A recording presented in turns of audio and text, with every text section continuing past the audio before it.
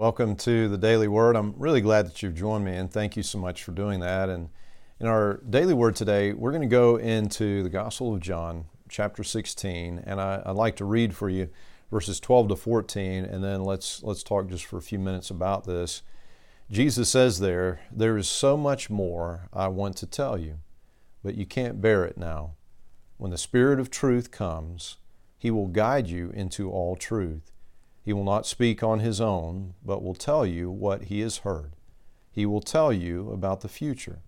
He will bring me glory by telling you whatever He receives from me.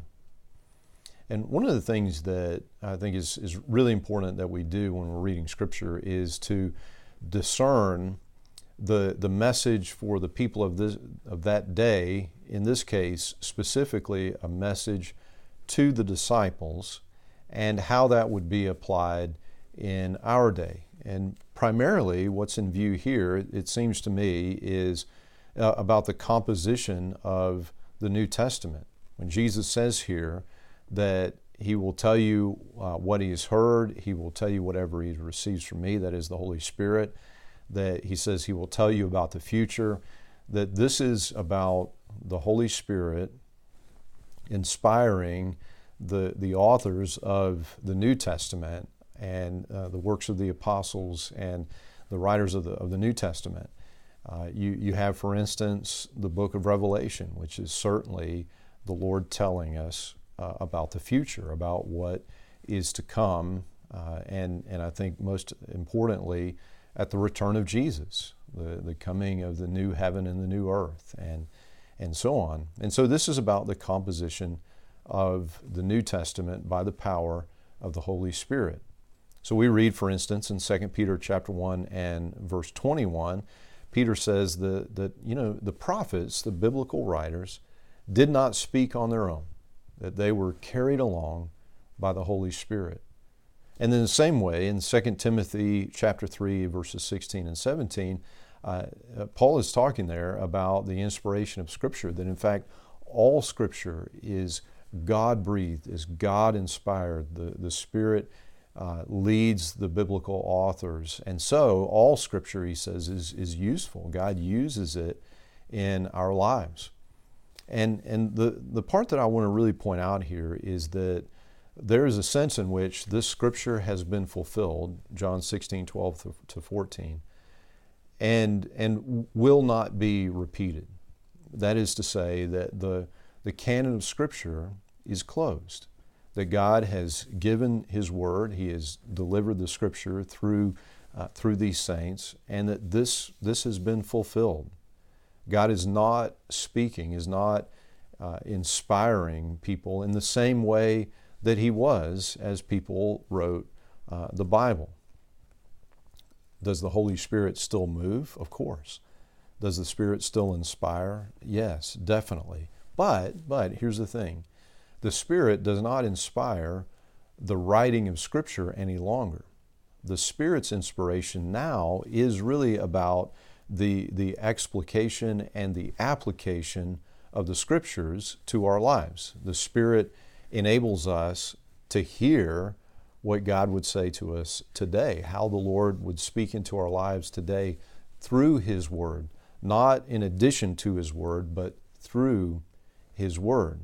There's a very dangerous movement right now going on within the broader church. There are so-called progressive Christians, even whole churches that have declared themselves to be progressive. One in particular I saw recently that declared as part of their core beliefs that the Bible is not the Word of God. It actually says that on their website, and I'm not going to reference that website because I don't really want anybody to go and look at it, because it's honestly it's heresy. But the thinking is this, that they would say that Jesus is the Word of God, as we read in John 1, He's the Word of God made flesh. Jesus is the Word of God, but the Bible isn't the Word of God.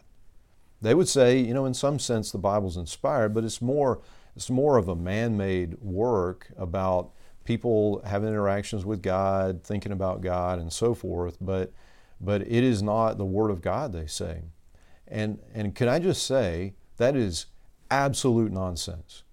To make this false division between the incarnate Word and the written Word is an absolute abomination. It is absolute silliness. There is no place for this division. There is no need for this division.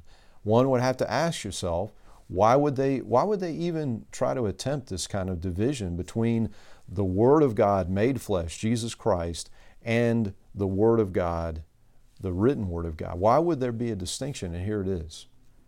Because there are Christians now that they're really seeking to bend the church, to conform the church to the world, to the culture.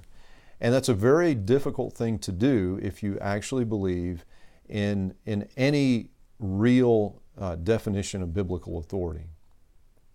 Because the world and the church, the world and the scriptures are actually opposed. The things of the world, the things of the flesh are opposed to the things of the Spirit, to the Word of God. We cannot actually be a friend of God and a friend of the world. That's not how this works. But if you're going to try to do that, if you're going to actually try to accommodate the faith to the culture, then you're going to have to find a way to actually degrade the authority of Scripture so that you can change the nature of the faith.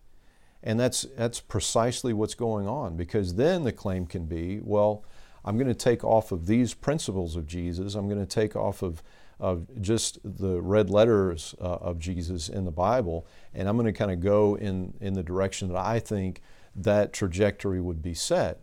And God's still inspiring speech now, and so God's doing a new thing, and so forth and so on, and yada yada. But here's the thing. The canon of Scripture is closed. It is set. It is the Word of God.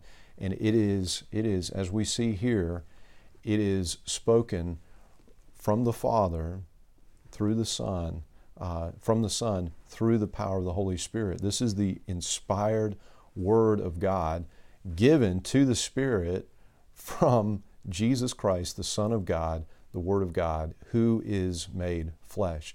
Look at just look at the way Jesus treats Scripture, the way He talks about Scripture.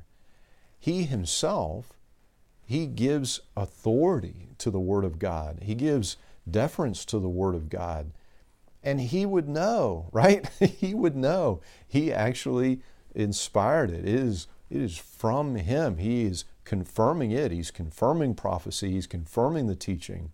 And so to try to make a divide and say that the Bible, the written Word, is wrong, but Jesus is right, that is complete nonsense. Let's not listen to it. Let's give authority to the Word of God, the written Word of God, where, by the way, in the power of the Holy Spirit, we meet the Word of God made flesh, Jesus Christ, our Savior. In His name, may it be so. Amen. Amen. And until we get a chance to speak again, may God bless you and keep you.